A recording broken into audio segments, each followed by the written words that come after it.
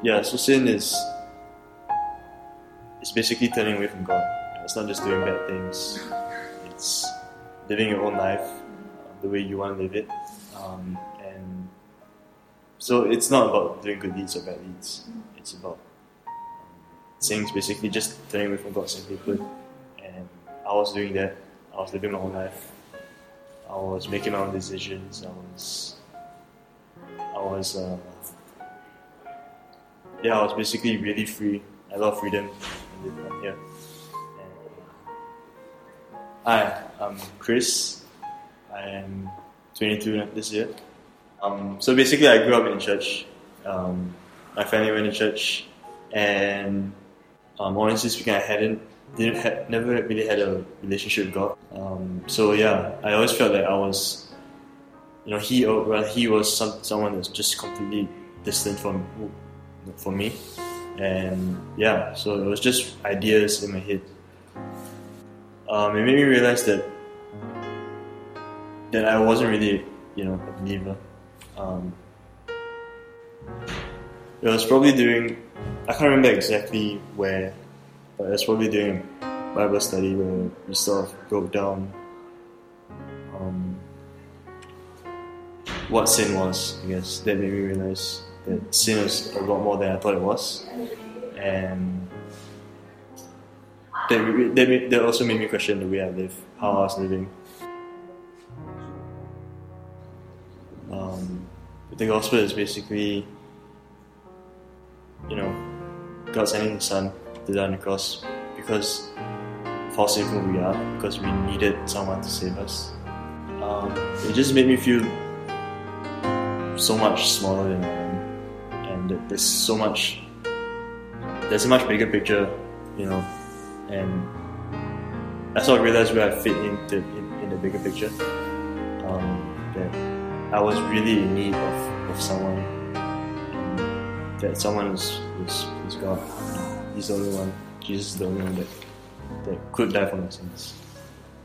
So right now I'm in the YA, and I've been we've been planning out YA events every month, and as well that sometimes I've led Bible studies to speak to someone else about Christ, and he used not just me but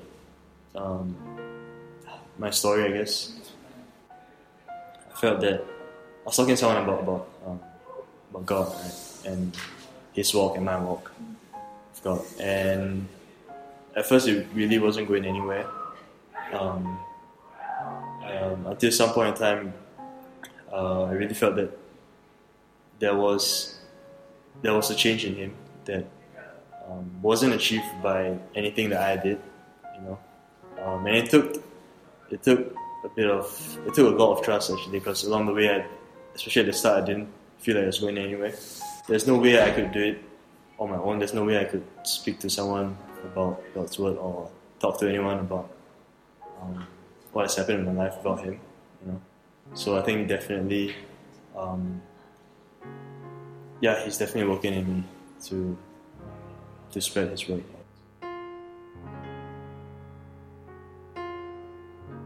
I think God is right now. He's trying to unify us as one body, as one community, and that's also what I hope. We get there eventually, and I do see progress. The various activities that we planned, Reformation concert, for example, that has really helped us worship God together, as we should be doing, and really glorify Him together. Rebuilding projects. I've seen people from all over the place just come together and sacrificially give. My name is Chris, and I'm not ashamed of the gospel.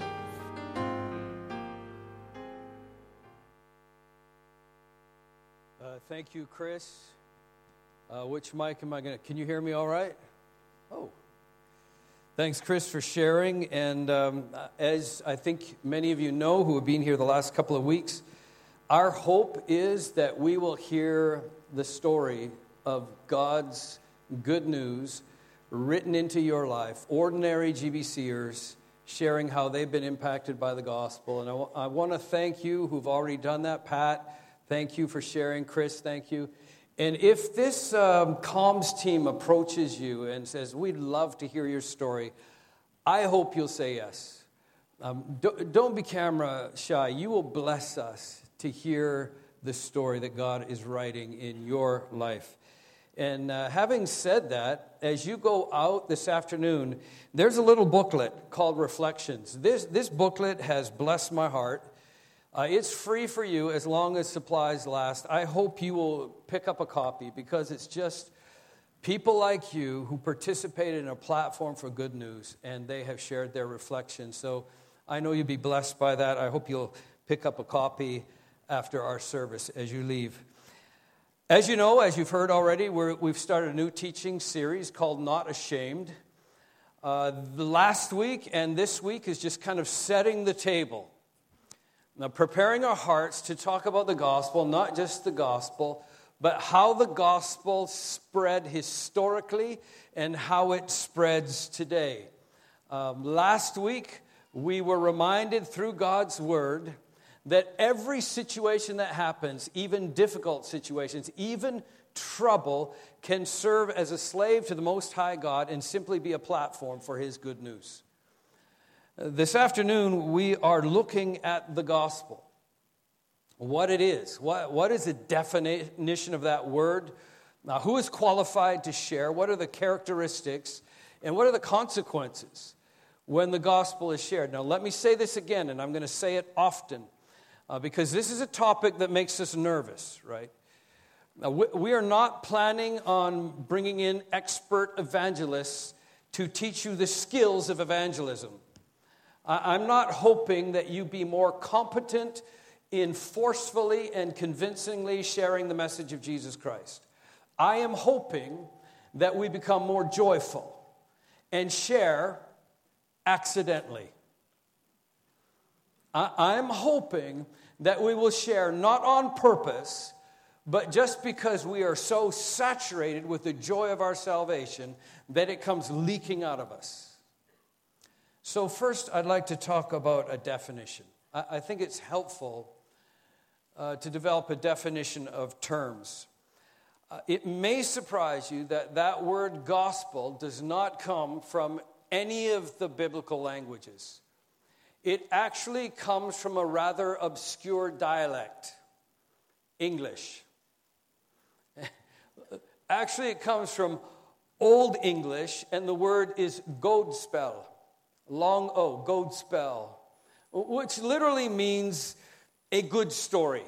It's not God's story, although I've heard some preachers say this means God's story. It literally means this is a good story.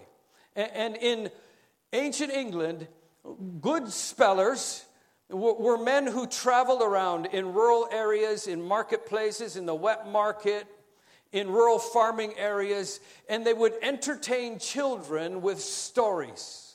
So a good speller was actually somebody who could keep people spellbound, riveted, attached to the story that they were telling. It's an ancient tradition in every culture, the gift of storytelling. Before internet, that was a thing. Before Netflix, there was good spellers. But there is a biblical word. The biblical word is euangelion, which is the word from which we get our English religious word, evangelist. An evangelist, or euangelion, was literally calling out, usually, good news. It's someone who would literally stand and shout, here's the news. And so just like the English culture, a euangelion, someone who was an evangelist, it was actually a secular occupation. It was an occupation of some significant influence because in a Roman day where few people read or could read, the euangelion would stand at a significant corner in the streets and shout out the daily news. He was a newsreader. In English tradition, he'd be like, what do they call that? The town crier. Hear ye, hear ye. King James has slaughtered another Baptist. That's the news. Not good for Baptists. So that is the definition of terms. Now, I want to be clear that the word does not mean convince of good news. It carries no obligation to the news reader that people believe the news. The only obligation is for the reader to call out the news. And I'm sharing this because I know that there are those of you sitting right here in front of me who are saying, Pastor, I know this. Oh man, a whole year of the gospel, but I'm just not that kind of person. Like introvert, I'm an introvert. So it's not my way. Actually, you are that kind of person. We are all that kind of person. I'll give you an example of how we are all that kind of person. Now we have 3 boys, as you know. And one of them doesn't like people.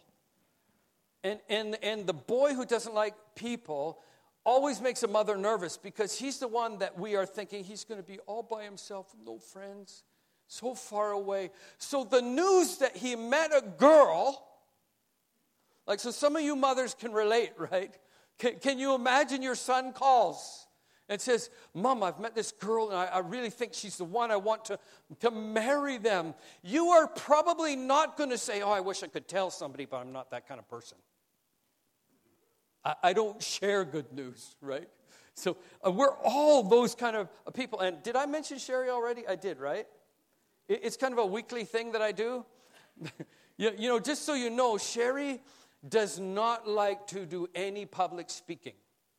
She's very shy. In fact, she doesn't even like her name to be mentioned. But she does not need your permission to talk about her grandbabies. You see, this is something that just naturally pours out of whatever gives us joy. We don't ask for permission to share something that gives us joy. We just share it, assuming it will be okay because we're so excited about it.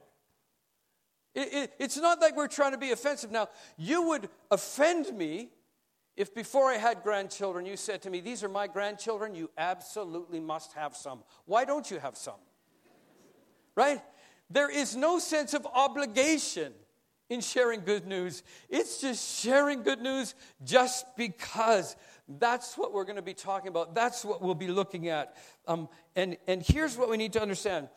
Luke wrote 2 chapters. One chapter is called the Gospel of Luke. You can find it in your Bibles. In fact, you might want to go ahead right now and find Luke chapter 24. So Luke's Gospel is the story of all the things Jesus did before he died and was resurrected. Acts is the 2nd chapter of all the things Jesus said and did after he died and was resurrected. And then you'll begin to get to know why the resurrection is so important in the Christian faith.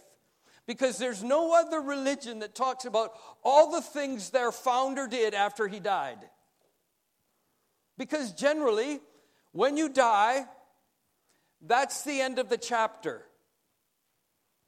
But in the book of Acts, we are going to discover all of the things Jesus did in and through those who followed him after his death and resurrection. And Luke's first chapter is full of evangelists. In fact, we talked about one evangelist at Christmas time. In Luke chapter 2, the angel was an evangelist. In verse 10, he says to the shepherds, "Fear not, for behold, I bring you good news." That's euangelion. Fear not, I bring you good news, great joy that will be for all people. And in Luke chapter 3, John the Baptizer was an evangelist because it says in verse 18, "So with many other exhortations, he preached good news." Those 3 words, preached good news, is euangelion of the kingdom of God. And then in Luke chapter 4, verse 32, Jesus declares his work on earth. When he says this, I must euangelion, preach the good news of the kingdom of God, for I have been sent for this purpose. Now listen to this, GBC, this is really important. Jesus was sent for this purpose, and his body exists for this purpose. We don't exist to sing praise songs. Does that sound like heresy? Why? Because on the other side of glory, we'll be singing praise songs for eternity. We do not exist so you can hear a preacher from Canada shout at you for 40 minutes. Because on the other side of glory, our Bible knowledge will be complete. You will not be saying the moment you reach heaven, hey, can anybody tell me where Pastor Ian is? Because I'd like to hear about the book of Acts. You know why? Because the Apostle Paul will be there, and you'll walk right past him because Jesus will be there.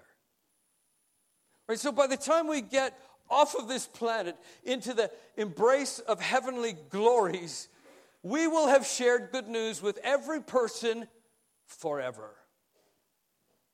We exist for this reason. Not to rebuild the building, not to hear teaching and preaching, not to sing happy songs. We exist just as Jesus was sent for this good news. So let me talk about the content. Here's where you'll need your Bibles, Luke chapter 24. I want to read just this last portion, the last part of Jesus' first chapter of the Gospel of Luke. It happens to be chapter 24.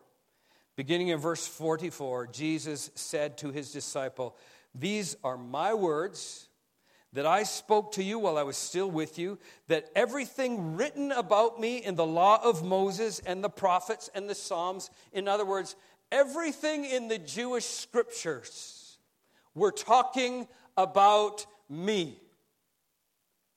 These are my words, that they should be fulfilled. And then Scripture says, he then opened their minds to understand the Scripture. This is why when I share good news, I have no obligation to convince non-believers that the Scripture is true. Because unless Jesus opens minds, they can read it for 2,000 years, just like the Hebrews did, and still not get it. And then this word, thus it is written, that the Messiah, the Christ, should suffer and on the third day rise from the dead, and that repentance for the forgiveness of sins should be proclaimed in his name to all nations, beginning from Jerusalem. You are witnesses of this. Now, I have placed in your listening guide, inside your ministry guide, or what is it called here? Bulletin. Inside your bulletin, there's a listening guide. I have put what I feel is the best summary of the content of the gospel I have ever read myself personally, because the disciples grew up in synagogue. We didn't. They grew up with all the background Jesus was referring to. We have grown up with secular education. So in addition to Sunday school, we filled our hearts and heads up with secular stuff, but the disciples had none of that. All they had was religion. So here is a great summary. You can see it in your ministry guide or in your listening guide. It's actually written, a summarized version, by a man named Thabiti Anyabwile, who was born into a Muslim family, heard the gospel, was transformed by it, and has kept his Muslim name just as a testimony of the transformational power of the good news of Jesus Christ. The first point is this: God the Father, who is holy and righteous in all ways, will punish sins. Now, some of you are already thinking that doesn't sound like good news. Well, is justice good news to you? A just and holy God will make all things right in his world. Second bullet point, humanity. That means you and me have rebelled against his rule, and therefore, by that rebellion, I have alienated myself from the love of God and placed myself in danger of eternal and agonizing condemnation. Now you're saying that's really not good news, right? By the way, I'm being an evangelist right now. I don't need you to believe this. I don't need you to be convinced of this. I just need, as a part of the body of Christ, to share this good news. Third bullet point. But God, this is a beautiful thing. Two sides of the same coin. He's a God that seeks justice, but God is also a God who is rich, lavish in mercy, and great in love. He sent his eternal Son, born of the Virgin, to die as payment, ransom, and a substitute for the sins of us, rebellious people that we are. My need to be in charge. My need to be the God who made me. He sent Christ to be a ransom for that rebellion. I was one of those rebels. That's the story of my life, and I'm gospeling right now. Next bullet point. Now through the perfect obedience of the Son of God. Why was Jesus baptized? You know, his need to model perfect obedience, to get us to understand that obedience is the love language of God. Right? You remember Jesus said, if you love me, you will obey my commandments. So one time I was teaching on this particular scripture, and I asked our people, I won't do this today because I embarrassed us. I said, how many of you love Jesus? And of course, everybody put up their hand. How many of you always do what he says? It's the same question. Because obedience is the love language of God. And that's why Christ was baptized. Some of you are praying about, Lord, give me the faith to be baptized. It's a step of obedience. That's what it is. And Christ took that step because the next day would require more obedience all the way to the cross.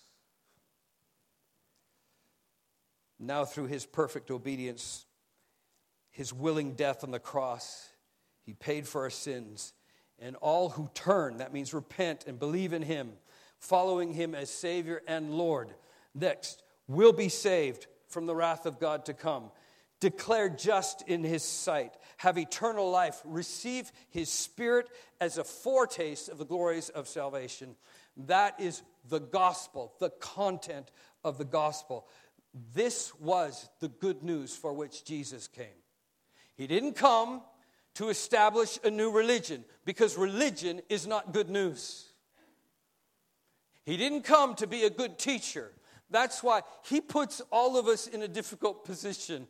If I was at one time in my life able to accept him as a good teacher, that would have been good for me. But I had to accept him as Savior, as King and Lord of my life. That was a challenge for a rebel like Ian. So, what is a qualification? What's a characteristic of someone who would be a good speller, who would be an evangelist? And please hear this. There's no such thing as professional evangelists. We have made it so to the detriment of the kingdom of heaven. We are all of us called, gifted or not, to provide in our lives a platform for this gospel. Look at Luke chapter 24, verses 36 through 43. And by the way, if you want to look ahead of time, put your finger in Romans chapter 1. This is what Jesus said. As they were talking about these things, I've gone backwards, right? If you're dyslexic, you can do that and it feels normal. So I started at the end, and now I'm moving toward the front of that story. And as they were talking about these things, so the disciples were all in a room with the doors triple locked. Jesus was suddenly there in his midst. He stood among them and said, "Peace to you." But they were startled and frightened and thought they saw a spirit. So in other words, after seeing Jesus heal the sick, raise the dead, the disciples believed in ghosts. Right? They were not super Christians. I just need you to get this. They were not beyond you and I.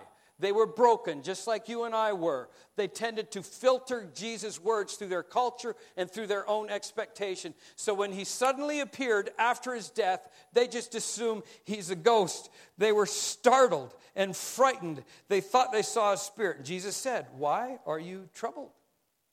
Why do doubts arise in your hearts?" Now notice this, what he does next. "See," he said, "see my hands." You see, this God is not about blind faith. He's about experiential faith. He said, "See, look at my hands. Look at these wounds. See my feet, that it is I myself." Now, I love this. "Touch me. Feel me. For a spirit does not have flesh and bones as you see that I have." You see, if he came back as a ghost, if he came back as a spirit, that would fit their secular mythology. But a dead man coming back to life, that is insane. Right? And God's thoughts and his ways are so far beyond ours. He cannot match up to our mythical expectations.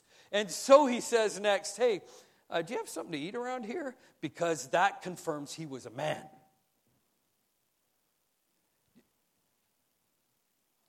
And so he showed them his hands and feet.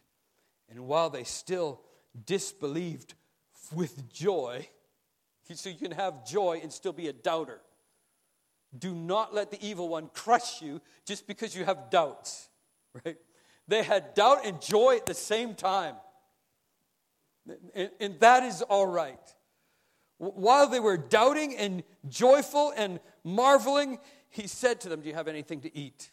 And then he said this, verse 48, "You are witnesses to this." With this primary qualification, you suddenly realize why a woman who had had 5 husbands and was currently living with a man who was not her husband was an evangelist, but many of us are not.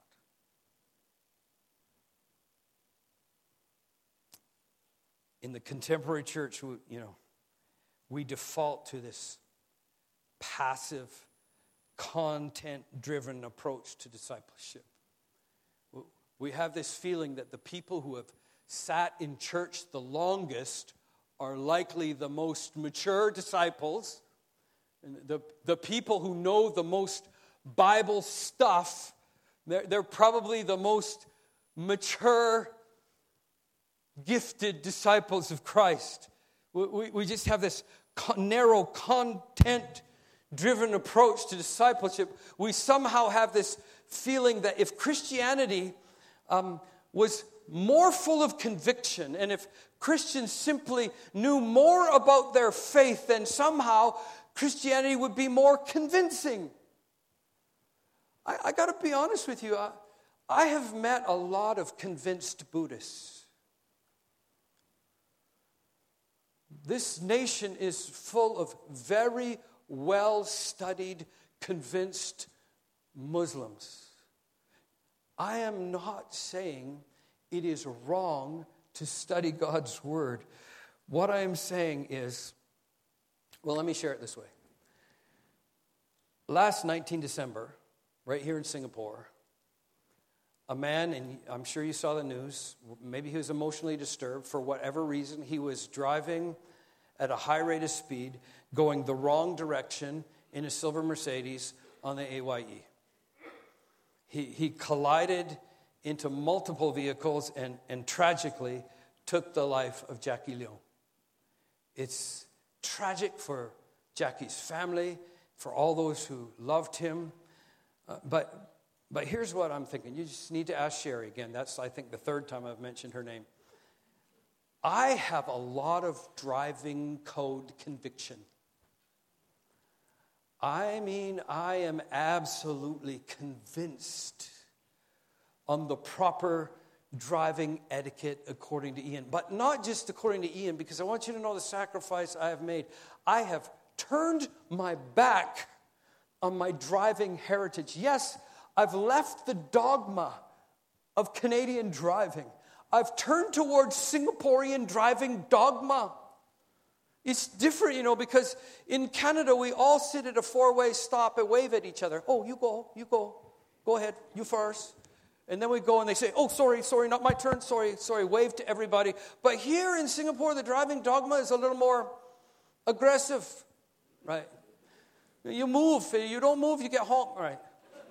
Right, so I have fully adopted that driving dogma. I mean, I have fully embraced it in all possible ways. I have even gone on the lta.gov.sg website to study the Singaporean driving dogma.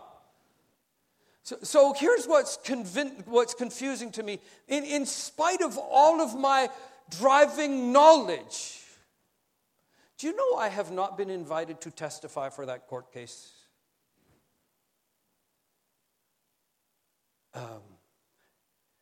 Because the qualification for sharing news is not that you know something, but that you were there and you experienced it. It's not that you're full of knowledge, but you're full of the impact of this experience. I guarantee you, the witnesses of that accident will be transformed. They will remember that day until the day they die. Because when you have seen something, when you've experienced it, it changes you. And you feel a sense of obligation. Do you notice how the newspapers had no problem finding witnesses?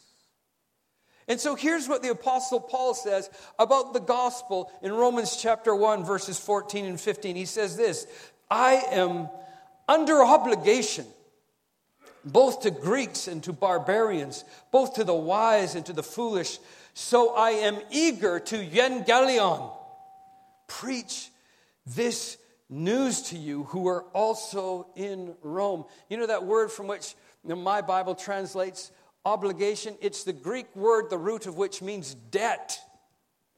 But more than debt, it means delinquent debt. You see, when you've been transformed by the gospel, you live like a man under obligation. When you share the gospel, you're paying your debt. Because someone was faithful to share the treasure of good news with you. That's why I want you to hear from each other. How the story came to you. How you were transformed by it. And how you're seeing it transform others in your life. This is what the Apostle Paul said. I'm transformed by this gospel. Now, quickly, in the 4 minutes we have left, the consequence of this gospel. Romans chapter 1, verse 16. Here's what the entire year is going to be about. I am not ashamed of this gospel. For it is the power of God for salvation to everyone who believes, to the Jew first and then also to the non-Jew or to the Greek. It is important that we understand the irony of why he's saying, I'm not ashamed of this gospel. It's because, remember the gospeler, the euangelion in Roman days, though it was a place and an occupation of influence, it was not an occupation of deep respect. Sorry, all of you who are studying journalism. The reason it was not an occupation of deep respect is because the news in Rome was whatever Caesar said it was. That means the news in Rome was always good news. It means the news was always good, yes, fake news. Good news. All the peasants have bread and are not hungry today. Good news he might be reading in the pouring rain. The sun is bright and the farmers rejoice. A great harvest will be brought in. It is North Korean news. Good news. The dear leader has climbed the highest active volcano in Korea in his dress shoes. Photo supplied. Good news. The dear leader has created hamburgers. You see, it wasn't an occupation of high esteem. That's why the Apostle Paul said, I'm not ashamed of this good news because it has the power unto salvation. People were used to walking by the news shouter because they knew whatever he said did not impact their life whatsoever. Good news, everybody has bread. It will never trickle down to me. I keep walking. Good news, that day is sunny, but I'm wet. This is news that changes not only my today, but my eternity, because it has the power for salvation. This is why the personal consequence is suddenly there is no shame. And we're going to see this in the book of Acts. The difference between the men in the first chapter of Luke's book and the second chapter of Luke's book called Acts. Because in the first chapter, Luke's gospel, he tells us in chapter 22, here's this guy, Simon Peter. He was the spokesman. He was the Pastor Ian of the disciples, who always has an answer, who's quick to give his contribution in a meeting. But when it came right down to it, Simon Peter, the man who swore, Jesus, I will die for you, wouldn't even admit that he knew Jesus, because suddenly when crisis came, he was terrified of a slave girl. 3 times. Not just Peter, but Mark chapter 14 tells us that when Jesus was arrested, at that moment, every one of the disciples ran away. That just goes to show you, religious information is not empowering. I am still the coward I always was if all I have is religious dogma. And this fascinating passage of Scripture in Mark's Gospel, chapter 14, all the disciples run away, except one young man in verses 51 and 52, who followed close after Jesus with nothing but linen cloth wrapped around him, until the soldiers went to grab him, and then he ran away and left the linen, and he was completely naked. In other words, less shame to be butt naked in public than to be caught with Jesus. But then the gospel came. And something extraordinary happened. Remember what Jesus said in Luke 24, verse 48. You are witnesses of these things. No. Here's one of the things that brought me home to faith in Jesus. As I began to study all these global religions, as I began to resent my parents for dragging me, forcing me to church under threat of death. Serious. I'm not joking. So I went, grumpy every Sunday, crossing my arms, just daring the preacher to keep me from falling asleep. But here's the thing that brought me back. It began to occur to me that I would kill for a lie. In my profane, lost self, if I got caught in a worse lie, it makes sense to kill somebody. That's why there's a witness protection plan. Because gangsters will kill to protect themselves. Unfaithful husbands will take a contract on their wife in order to kill for the lie of their marriage. Right? But who would die for something they know is a lie? These men who were there, who personally experienced, do you not think at some point when they're threatened with death, if it truly was a lie, would they not say, actually, we never really saw him after he died, we were just making that up, so we're good, right? But these men were so transformed by the power of the gospel that cowards became bold. Weaklings became mighty. And the men who were running were suddenly willing to die for the truth that Christ is resurrected. He appeared to us many times, and we believe he's filled us somehow with his power. Because of this gospel, that word witnesses became associated with death. Because that Greek word witnesses is the word martus, from which we get our English word martyr.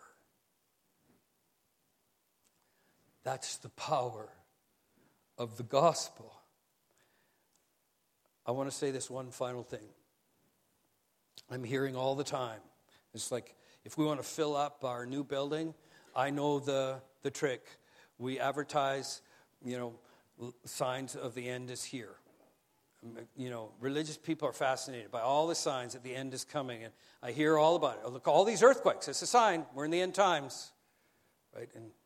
And I heard, Donald Trump elected. That's a sign. End times. By the way, I've heard this with every president. First time I remember with Ronald Wilson Reagan. Every name has 6 letters. Ooh, 666, right? They're like, this is a beast. This is the end times. Like, I hear religious people talking all the time about the end times. Except, what does Jesus say about the end times? Matthew 24:14. This is the primary sign of the end times. And this gospel, this good news, will be Evangelion, preached in the whole world as a testimony to all nations, and then the end will come. Now notice, this is not a command. It's a consequence. It's a description. You know why this worries me? You need to understand, Jesus did not say, man, it sure would be awesome if everybody went out and shared the gospel and then the end would come, I could come back triumphant. He doesn't say that. He doesn't say, I'm really hoping, you guys will, get out there and share good news. He shared it as an absolute certainty. The gospel will be preached to all nations. And then I will return, not in a manger, but as the King of creation. And here's why this worries me, GBC.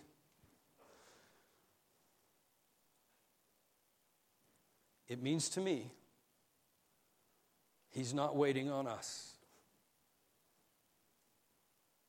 Somebody will be faithful.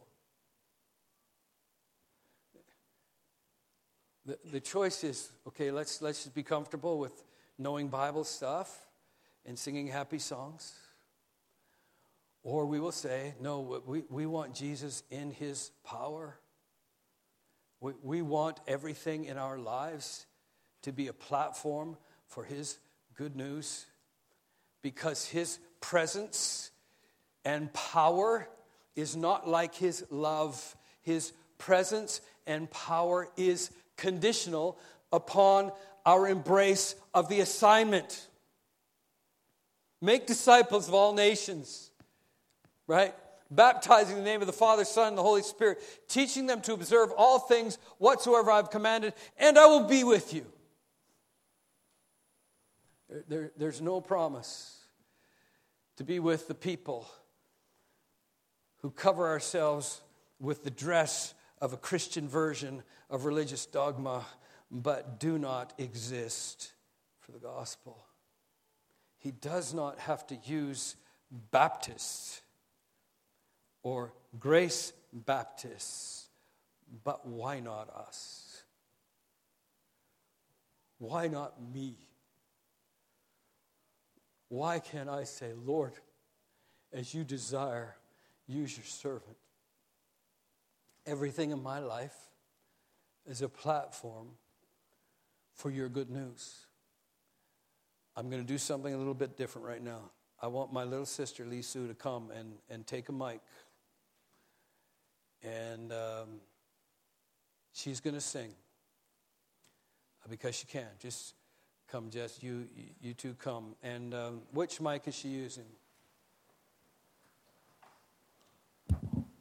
The one that's right here. After she sings, I'm going to say one more word. Then we're going to pray, and we'll be done. Hallo.